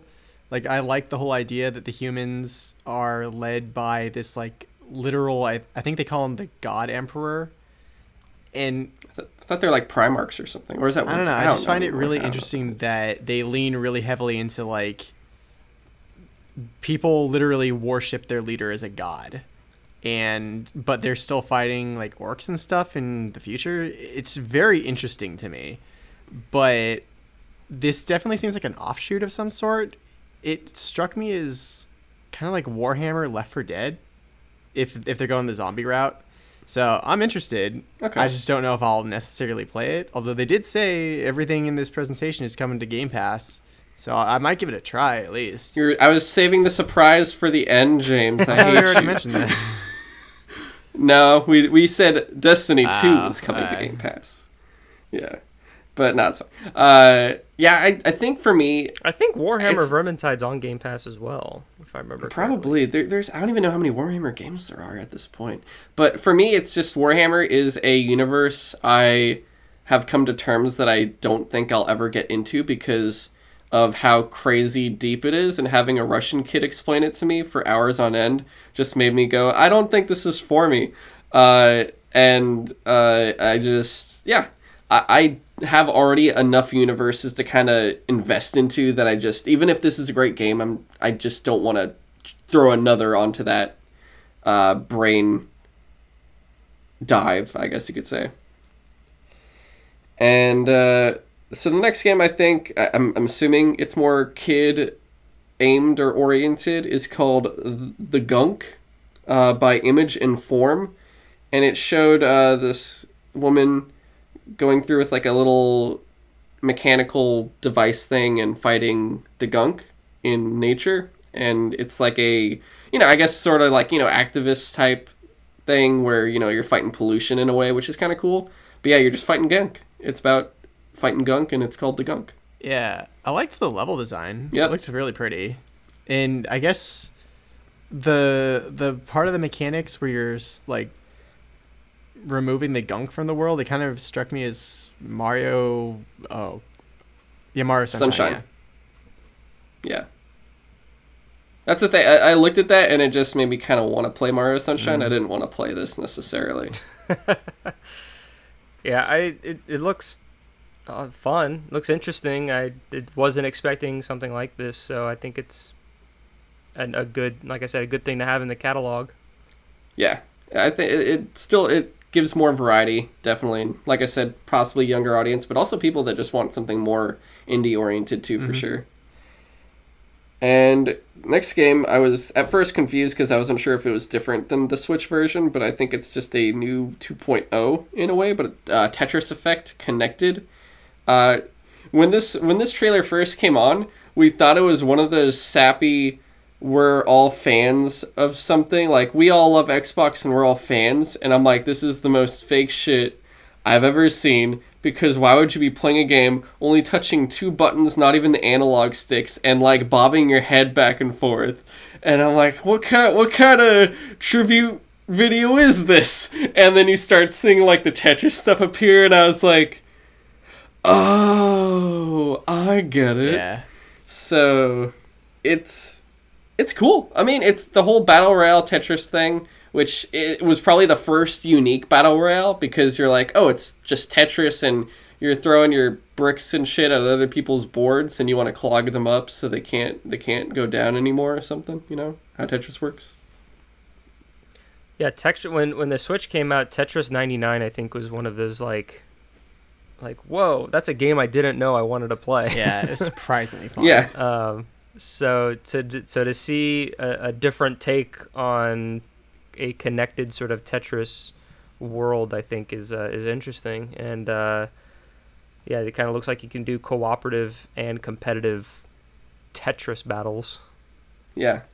And I could easily say you literally can't go wrong with Tetris. Like, everyone's always down at some point in their lives for some Tetris. I'm always down for Tetris. Yeah. And next up, this game, I was more excited, I think, in the third-party showcase, but the Blooper Team game, The Medium. So this is that horror game, the guys that made Blair Witch Project, which I still have to play, which I think also, once I play that game, will kind of determine whether or not I will be more or less interested in this title. But I was somewhat interested because it was more of a tease during the third party, and they showed more of it a bit.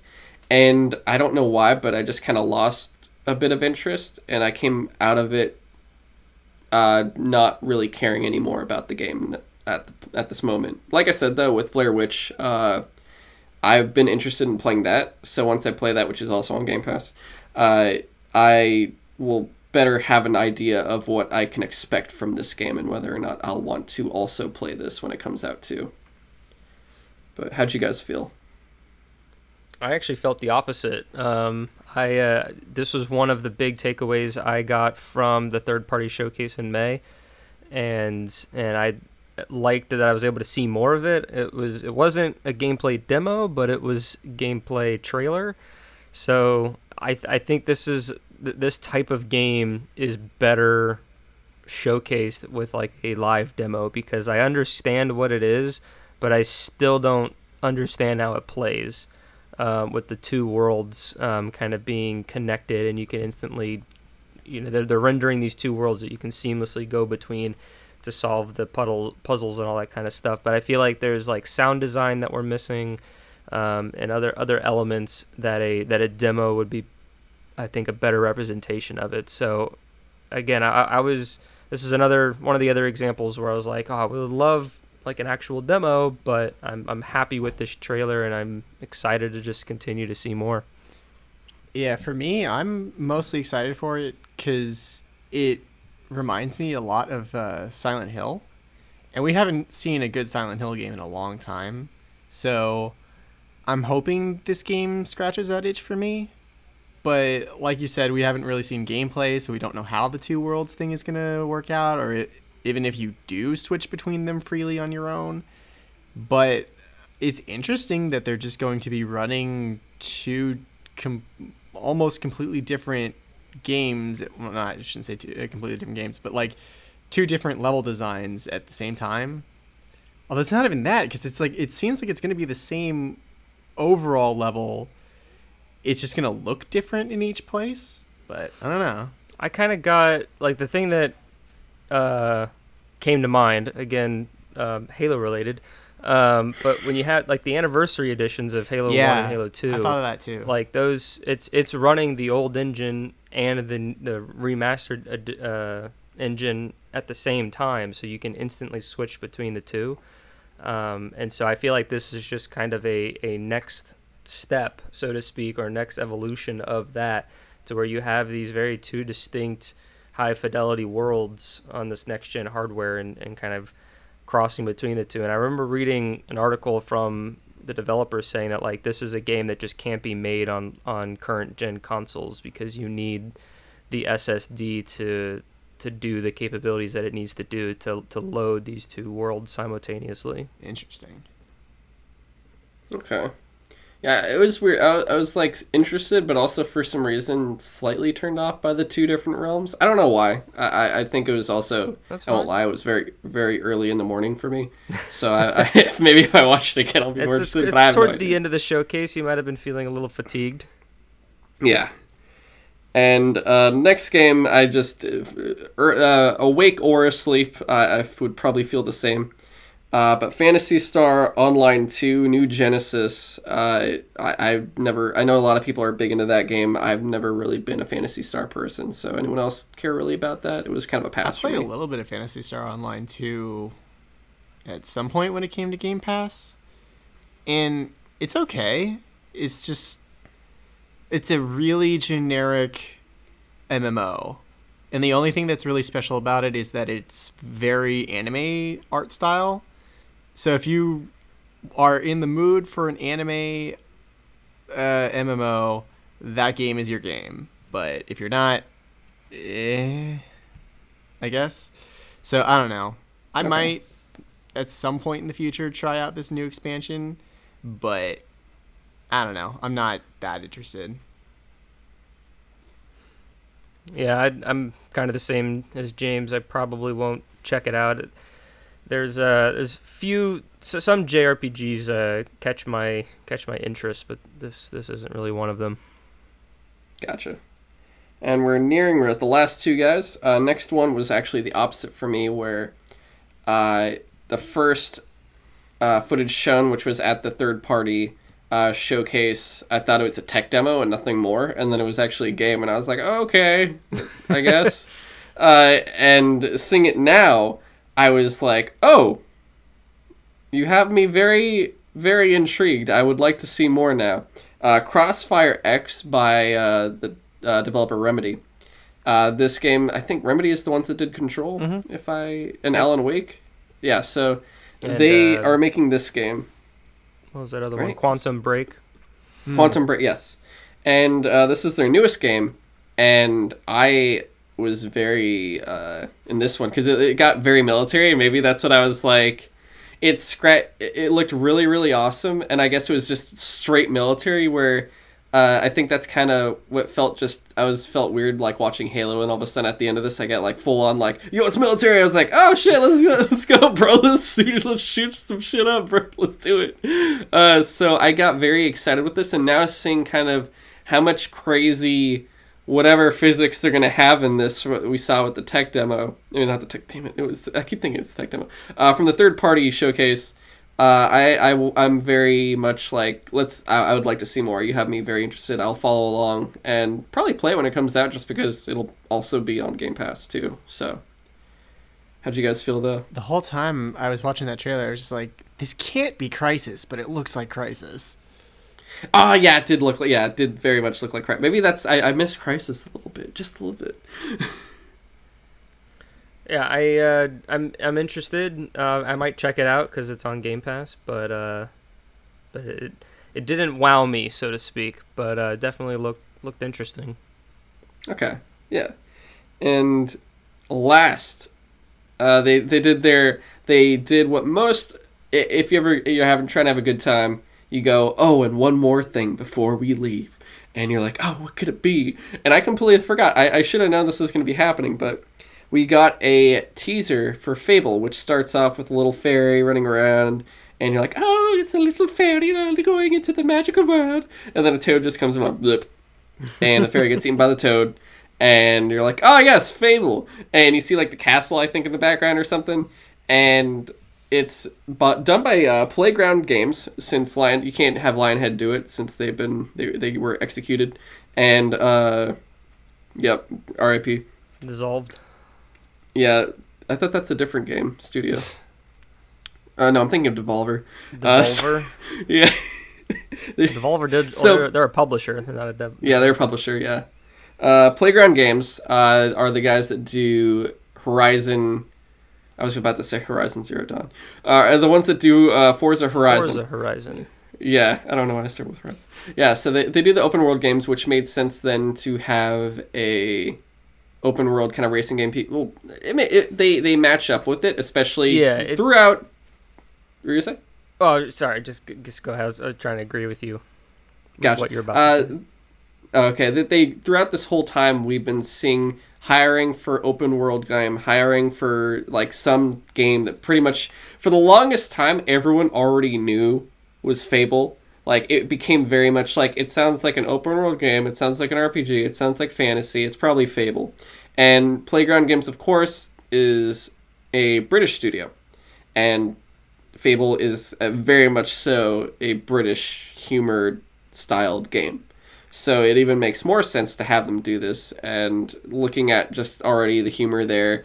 And for me personally, so I don't know if people hate me for this or not, I didn't really play or get drawn in by the other Fable games. I didn't own like the original Xbox. I used to go to people's houses to play Halo, so I didn't play Fable 1.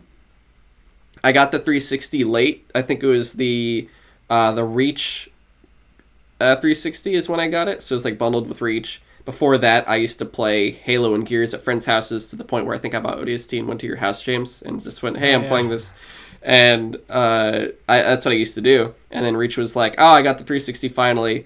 And by that time, like, I was already enamored with Oblivion and Dragon Age Origins, so I didn't really care for another fantasy game. Like, I was good. So I didn't bother with 2, and I didn't bother with 3. And I think they announced like the next Fable game, and it got canceled. It was like that co-op one that looked really cartoony. And now we have this new Fable game. And I'm at that weird point where I don't have Witcher. I already finished Witcher, and Elder Scrolls probably isn't coming out for a while, and I don't even know if I'll like it after playing The Witcher. It kind of might have ruined it for me, depending on how they do. So I'm like, oh, this is actually... I'm very now, like... I'm probably not going to play the old ones, but I want to play this one, and I'm looking forward to this one because it's going to scratch a new itch for me that I'm excited for. But any takeaways you guys got from the teaser? So, just like the look on that fairy's face when she got eaten by that toad, like actually made me laugh. So if that game, if the new Fable game has a lot more of that kind of humor, I might be really interested in playing it, because I'm kind of with you. I never got into the original games. Like, I remember starting a game in the first Fable, but I never got really that far into it. But I know it's supposed to have a lot of like good humor to it. Although, again, this is being done by Playground Studios, because Lionhead doesn't even exist anymore. Peter Molyneux's not even anywhere close to this one. But didn't they burn him? I thought they burned him at a stake or something. He tried to start his own indie studio, and it was weird. Whatever. I think they called him a witch. But yeah, continue. My biggest point of confusion, or I guess question for this trailer, was they just called it Fable. So for me, that could be two things. Either they're going back and redoing the original game with, straight up for the Series X, make it look absolutely fantastic, beautiful, and make it, I guess, reboot it for a new audience. Or, like we were talking earlier, do you think it's just been so long since the last Fable game that they're going to just continue the series and just call this one Fable? Go ahead. Go. Okay. I think it's kind of in terms with, like, we see Forza Motorsport being just the numbers taken out, and they're just going with Forza Motorsport now. I think also it's been a long time for this series that they don't necessarily need to continue. They can just kind of start over, or just, I don't know how... I have no idea how connected the three games were with each other. I always thought it was just kind of adventures in medieval world, and that was about it. So I think this could get away with the new title, just like we see Forza Motorsport when it comes back with like this. We saw God of War with its new kind of like soft reboot get that. It only, for me, makes sense that they would do the same thing with Fable as well. All right. Yeah, I kind of agree. I think it's more of a soft reboot type of a scenario as opposed to a sequel. But I'm not entirely sure how the three games' story kind of connect to each other. God of War, they continued Kratos' story. Almost forgot his name. They continued his story, so it technically is God of War 4, but it was a new take on a familiar IP, and it brought it kind of in the limelight. So I feel like they're just doing the same thing here. To your point, Forza Motorsport kind of dropping the number, Halo Infinite dropping the number. That makes a lot of sense. Yeah. So that's all of our games, or all the games they showed us at this, I'm like losing words, at the press conference or the showcase now. Overall, I guess, how would everyone rate this? Like, not necessarily give it a number or anything, but how does everyone feel coming out of this showcase? I personally am still disappointed in terms of the lack of gameplay shown. I'm excited for some games, and it's cool to like see teases, but at the same time, like it's a game showcase. Obviously, it's a good thing they didn't say it was a gameplay showcase, otherwise they would have been in trouble. But we didn't really get many actual like gameplay footage of like in-game like things happening really, besides Halo, and even that was very like, you know, what we saw we already talked about, and it wasn't that long for the most part. Like in a whole showcase, like it wasn't too much. So I was disappointed, but it easily was probably still one of the better showcases this summer, I would say, at the same time. Yeah, I think the keyword you're looking for is demo versus trailer. Because yeah, I can't really think of any other games, with maybe very few exceptions, this whole summer that has given us like a gameplay demo aside from like Halo Infinite and Star Wars Squadrons from EA. And Ratchet and Clank. And Ratchet and Clank from PlayStation. Like those are like the three examples of actual demos. With Infinite being kind of the most in depth, but it wasn't all that in depth, like of what it could be and what kind of other demos have been in the past. So I think that's kind of just the same level of disappointment throughout the summer that we've had. So yeah, I'd kind of agree. I'd probably give it, I don't know, like a B or something, just because it didn't have gameplay. But you know, of the stuff that they showed, I think the portfolio is pretty diverse. You know, there's a lot of things that catch my eye. There's a good handful of things that I, you know, probably don't want to play, but that doesn't make it a bad game. It's just, you know, not my taste. So, and they're all coming to Game Pass, which I think is a huge, sort of like plus and kind of marketing thing for Xbox, for anyone who's already a subscriber or looking at jumping on. So it's, I think, For what it is, I feel like it was, yeah, like you said, Cameron, one of the stronger of the other publishers out there, but it still didn't capture what I think we're used to in kind of the E3 sort of setting, and on this weekend of games and developer talk and news and all this kind of stuff concentrated to kind of be stretched out so long.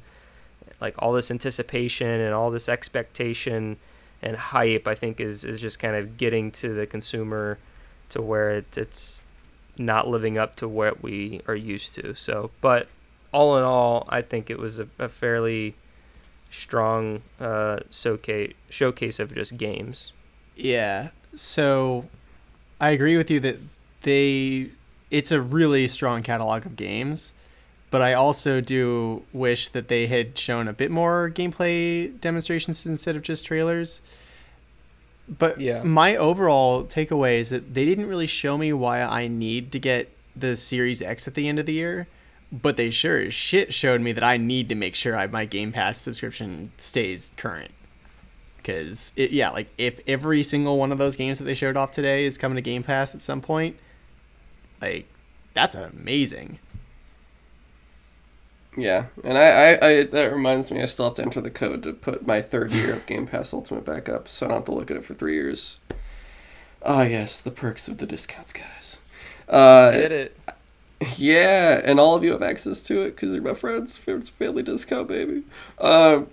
Yeah, so we get everything, for better or for worse, like, for what we saw. Either way, you get to try them all out on Game Pass. Like, you get to enjoy all of these on Game Pass. I don't even have to think, even if, like, we see something that makes me go, oh, what the hell, Halo? I'm like, well, I'm still going to play it. It's on Game Pass. It's right there. Why wouldn't I not do it? Like, we're guaranteed, no matter what we see for Halo, even if they said, look, it's Master Chief, and it's not even Master Chief, it's just it's literally just like a cow, and it's just a rendered cow with a gun, I'd just be like, what the fuck is this? And then they'd be like, hey, you can play Halo? I'd be like, yeah, of course, it's fucking Halo, dude. I'm not going to not play Halo.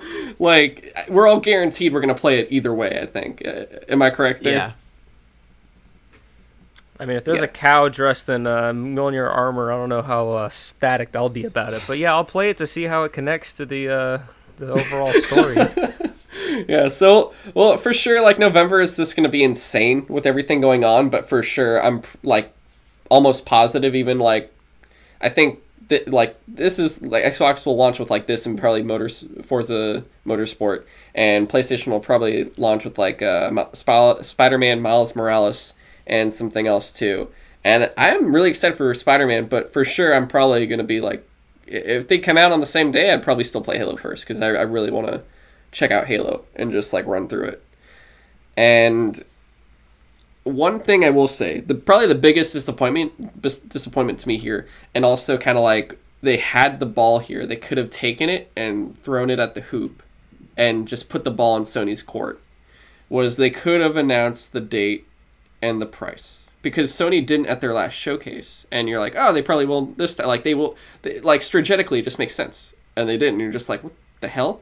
And I believe, if I don't know if this is accurate, but someone said there's a PlayStation 5 event August 6th, 2020, 1 p.m. Pacific, 4 p.m. Eastern, and I could only assume since they already did now their showcase, this will be the event where they'll probably show some more games. They'll show us Call of Duty. I can almost guarantee that. But they're going to give us the release date and the price. And unless Microsoft throws a Hail Mary and brings it out before August 6th, then they're going to be announcing their price after PlayStation's, which I don't think they'll even bother. They won't adjust at all to whatever PlayStation does. But Microsoft will probably have an event afterwards where they'll do like their price and release date, most likely. So Microsoft has said that their August, like, Xbox 2020 sort of event for the month, because every month they've kind of had this plan going on. Yeah. And so August, they said, is hardware, to where Okay. they're going to be talking about service. I forget the wording of it all, but it was cryptic, to where it was like hardware and services. And it's heavily speculated that they're going to talk about the other console that exists somewhere, which is the Project Lockhart. They're going to talk about, they're likely going to talk about price and release date, and they're probably going to talk about Game Pass and Xbox Live and xCloud, and kind of how all of those integrate into each other. And although it would have been great to kind of have it all lumped into the same show, I do think that because of Microsoft's strange position with marketing, to where they have a 1, a 1X, a 1S, a Series X, and presumably a Series S, all to kind of market behind, as well as xCloud, XPass, and all this other kind of stuff. Like PlayStation, it's the PlayStation 5. Just play the next thing. It's. Do you want it with or without a disc? Yeah. Do you want the disc or do you want the digital? Like, it's so clean and it's clear. It's perfect. Xbox, they need to kind of show you what they're doing, because they kind of put themselves in a hole back in 2013. So there's going to be an event in August. It's just the same thing with this. We don't know when. Personally, if there's a PlayStation event on the 6th, I'm pretty sure Xbox has like a target date that they want to do. They're not going to announce everything on August 7th or the next day just to counter them. But if PlayStation's targeting the beginning of the month, Microsoft has whatever schedule that they're going, and they're going to stick to it. Now, if PlayStation doesn't do that and say Xbox is the 15th or whatever, then I can see them sticking their guns to the 15th. I feel like they have a date where, like, if nothing's announced before, then this is the date that we're going to do it all. Because it's all going to be this pre-recorded stuff anyway, so... Or blog posts. They're probably going to have a blog post explaining it all, because they've been doing that recently, talking about... Xbox Wired. Yeah, talking about the hardware and all that kind of stuff, so... Because honestly, there's not... Like, if you don't do it in August, when do you do it? Because you need to pre-order the game and... all that kind of stuff. You need to market the console, and there's only so much you can do right now for both companies. I will say, to make things clear for them, there has been the full news now. So they did cease production on the One X and the One S all digital edition specifically. So those are already kind of being phased out now. So when you do look at when they, let's say they show their family, it's going to be like the Series X. And I honestly don't know, because once again, I work there. I don't fucking know. They don't tell me shit. For whatever, maybe if there's a Lockhart, maybe not. I have no idea. No one tells me anything. I'm guessing just as well as anyone else, and I don't want to get in trouble. But maybe it would be like that. So you got your digital one that now replaces the One S all digital edition. You have the Series X that replaces the One X of like the powerhouse premium, and you still have the One S there as the entry level or like the cheaper model that is for like everyone else there. And then also there was news that their option for a 1-year Xbox Live account is now gone. So you can only do the 3-month or 1 month, which means probably most likely they're going to be... I don't know if they'll get rid of Xbox Live as a whole, or if they're going to do anything with Game Pass, or they get rid of them both and just do Ultimate and just go, it's the best deal in gaming, just do it. Like, you'd be a fool not to. With Gold, I do see it also strategically smart, where you took away the cheap 1-year option. You could pay $25 every 3 months for 3 months, for Gold, or like $12 or $10, however much it is for that as well.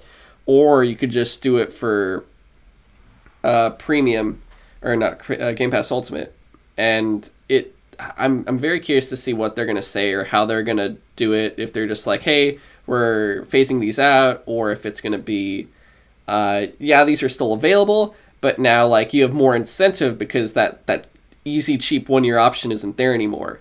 So you might as well do it, plus you get all these games. Like, why wouldn't you? Yeah, the internet speculation is kind of on a high alert with that news. Some people are saying Gold's going to be free, which I personally don't think, but it's very interesting to see what Microsoft's strategy is. And so to kind of bring it back to the conference, I feel like what they need to explain couldn't be done at this event without sacrificing highlights of some of these games, because they need their own like 30-minute conference or a couple blog posts kind of outlining the changes and where everything is going, to make sure the messaging is as clear as it can be, because Microsoft does not want a repeat of 2013. Yeah. James, did you have any last things on this? Nah, I think we've covered it pretty extensively. Yeah. So much so, I honestly thought, guys, this would be an hour, and we just basically record the beginning and end after this, and we do our normal like topics, which is more like movie delay news and some stuff about like sexist Assassin's Creed shit. Wow. Yeah, I know. Yeah, it's a whole. I know. Yeah, I never thought I'd be talking about that either, to be honest. And then of course, like what we play and what we watch. We're closing in on 2 hours here, so this turned into a part of an episode too. It's kind of its own episode. So honestly, I might just record again after this to do a proper intro, and we'll just do a regular outro. Unless James, are you against that? Do you want to make this a bigger episode, or are you good with the length here for almost 2 hours? Plenty of time today. Okay, cool. It's a special time to be a gamer, so I feel like right now I feel like your listeners have quite a lot to listen to. For sure. Yeah, they really do. I honestly didn't expect and I don't want conference today to have so many games to talk about. I thought it'd be like a handful. Yeah. Yeah, I was expecting less third-party stuff and more highlights of first-party to kind of flesh out the hour. But in typical Xbox fashion of past years, they're all about 30, 40, 50 games during their conferences. Yeah. Yeah. And before we do end it, I do want to say like a quick thing of like, I forget how many studios they own now. It's like 12 or something. I think it's 15.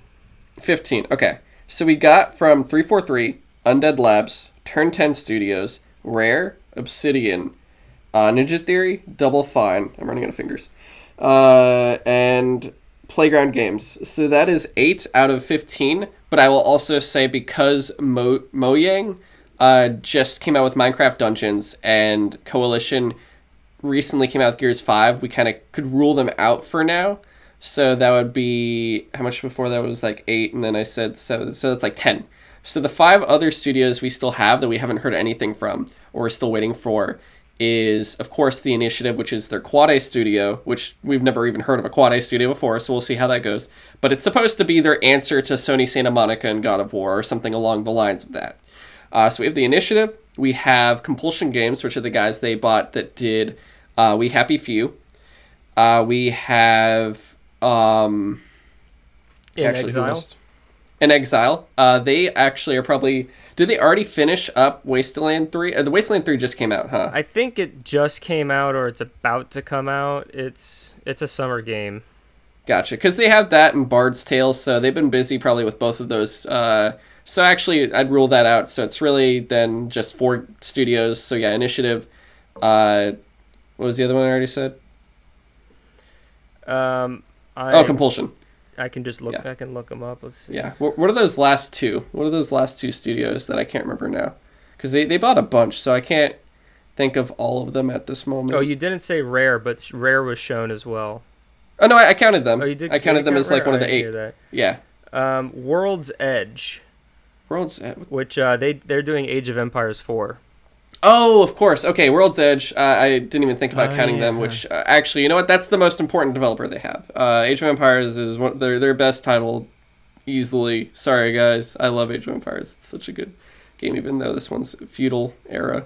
But what's the last one? What's the 15? The last one apparently is Xbox Game Studios Publishing, but I guess that's not technically one, but it's on this list. Okay, so we really what we're missing then for sure then is The Initiative, which I think will be the last thing we'll see out of any of these guys. Yeah, and then I feel Compulsion. like the two developers that we really don't know what's going on is Compulsion and The Initiative, because We Happy Few came out a while ago. Yeah, it came out, I want to say 2018 or 2019, one of those two. It was like either early 2019 or sometime in 2018. I honestly can't remember anymore. So they're definitely working on something, and then about 5 of those studios just came out with a game within the past year, so they're probably early in development of their next project. And then we saw 8 or 9 studios today of kind of what they're working on. Yeah. So the big thing we're going to be wondering, probably maybe we'll see a glimpse of it at a potential E3, if there is going to even be an E3 next year, is just the curiosity of what the hell is The Initiative creating and how big it's going to be. Because that is going to be like the craziest thing, especially since they got they got people from Sony Santa Monica, from Rockstar, from I think Naughty Dog. They got them from all different big talent, and they went hunting for like very big talented people in the industry, at least in SoCal. So it'll be interesting. Yeah, that'll be a while. But I feel like next year is really the earliest that we would see anything out of their studio. But we'll see. Yeah. So we'll close out here now. Like I said, I'll record an intro so you guys have something. You'll hear it obviously before this, since I'll talk about it. But to close out, Oren, before we go through our stuff, where can people follow you on Twitter? Where can people follow your podcast on Twitter, and where can people find your podcast? So I'm on Twitter, just at Oren Demang. It's kind of a weird spelling of a last name. I would rather you follow our podcast at Podcast Evolved. We're a Halo-centric podcast. We have 4 shows within our kind of little umbrella. And we're on Spotify, Apple, iTunes, and the Google... what's the Google? It's just Google Podcast. Google Podcast, yeah. And we're on a bunch of different places. We have a website, halopodcastevolve.com, with all that information there. But we across our 4 shows, we talk about like all the missions of every Halo game. We talk about all the extended lore. We have a minifigures construction toy set podcast. It's also on YouTube to kind of show you some of those aspects as well. And then our main show, we do kind of lore miniseries. And so our current miniseries is what we're calling The Road to Infinite, where we talk about lore topics that we think will be pertaining to Infinite. So we kind of did that the first half of the year, and then now that we know more, we'll kind of continue that, talking about things from what we learned today, and that'll kind of take us all the way up to kind of present day Halo, and leading us right into when the game comes out. So we have a bunch of content there. If you want to check it out and learn more about the Halo universe, we kind of put it into digestible hour-long episodes. And you also have live episodes too now, right? We do have live episodes. We've moved our live format to our Discord server, which you can find a link on our website and on our Twitter. And that our live episodes are only for like news. So we actually had a double live episode today where we talked about the news of Halo Infinite and all that. But every month we have a news digest where we kind of just talk about the previous month's news, and we do those live. And then every episode comes out in about a week after we record, because they're all kind of lore centric, so they're not overly time sensitive, except for our news episodes. We try to keep those topical. Gotcha. And of course, I will have the Twitter accounts and the website link in the show notes. So if you guys don't want to spell it out, you'll find it there as well. Just hopefully you know how to click on show notes, but you'll figure it out. Next off, if you want to email the show, if you have any questions you want us to read, and we actually read it, of course, you'll get a free copy of Midnight Ultra on Steam. But also, if you want to leave us any feedback, positive or negative, I'd love to hear any feedback, anything we can learn from it. That'd be fantastic. You can email us at sutrosidetalk@gmail.com. If you want to follow James on Twitter, you can at InvaderJim124. If you want to follow me on Twitter, you can at GoGoComzilla. And if you want to follow the show on Twitter, you can at Sutro And of course, the way you can help the show out, since we don't really take donations, we don't make many money here, actually lose money doing the show. If you want to, I know, Oren, it's crazy. If you want to either subscribe, give us a 5-star review on whatever platform allows you to do any of those things, that would be fantastic. And of course, the most important thing you can do is share it with other people, whether it's word of mouth to your mom and dad that you're stuck with in quarantine, or your brother, sister, whatever, your friends, or if you can just share, retweet on social media, things like that, that would be incredible help, and I would love it if you could do that. But until then, we will catch you maybe earlier than usual next week. We'll probably have we'll either just kind of carry this week's news to next week and just have it combined, because honestly, I won't lie, it was very, very dry anyway, so it would have been very short and very fast to run through. So we'll probably just do all that in one episode instead. So we'll catch you next week. Until then, have a great week, you guys. Thanks for listening. Yeah, thanks for having me on. It was a pleasure.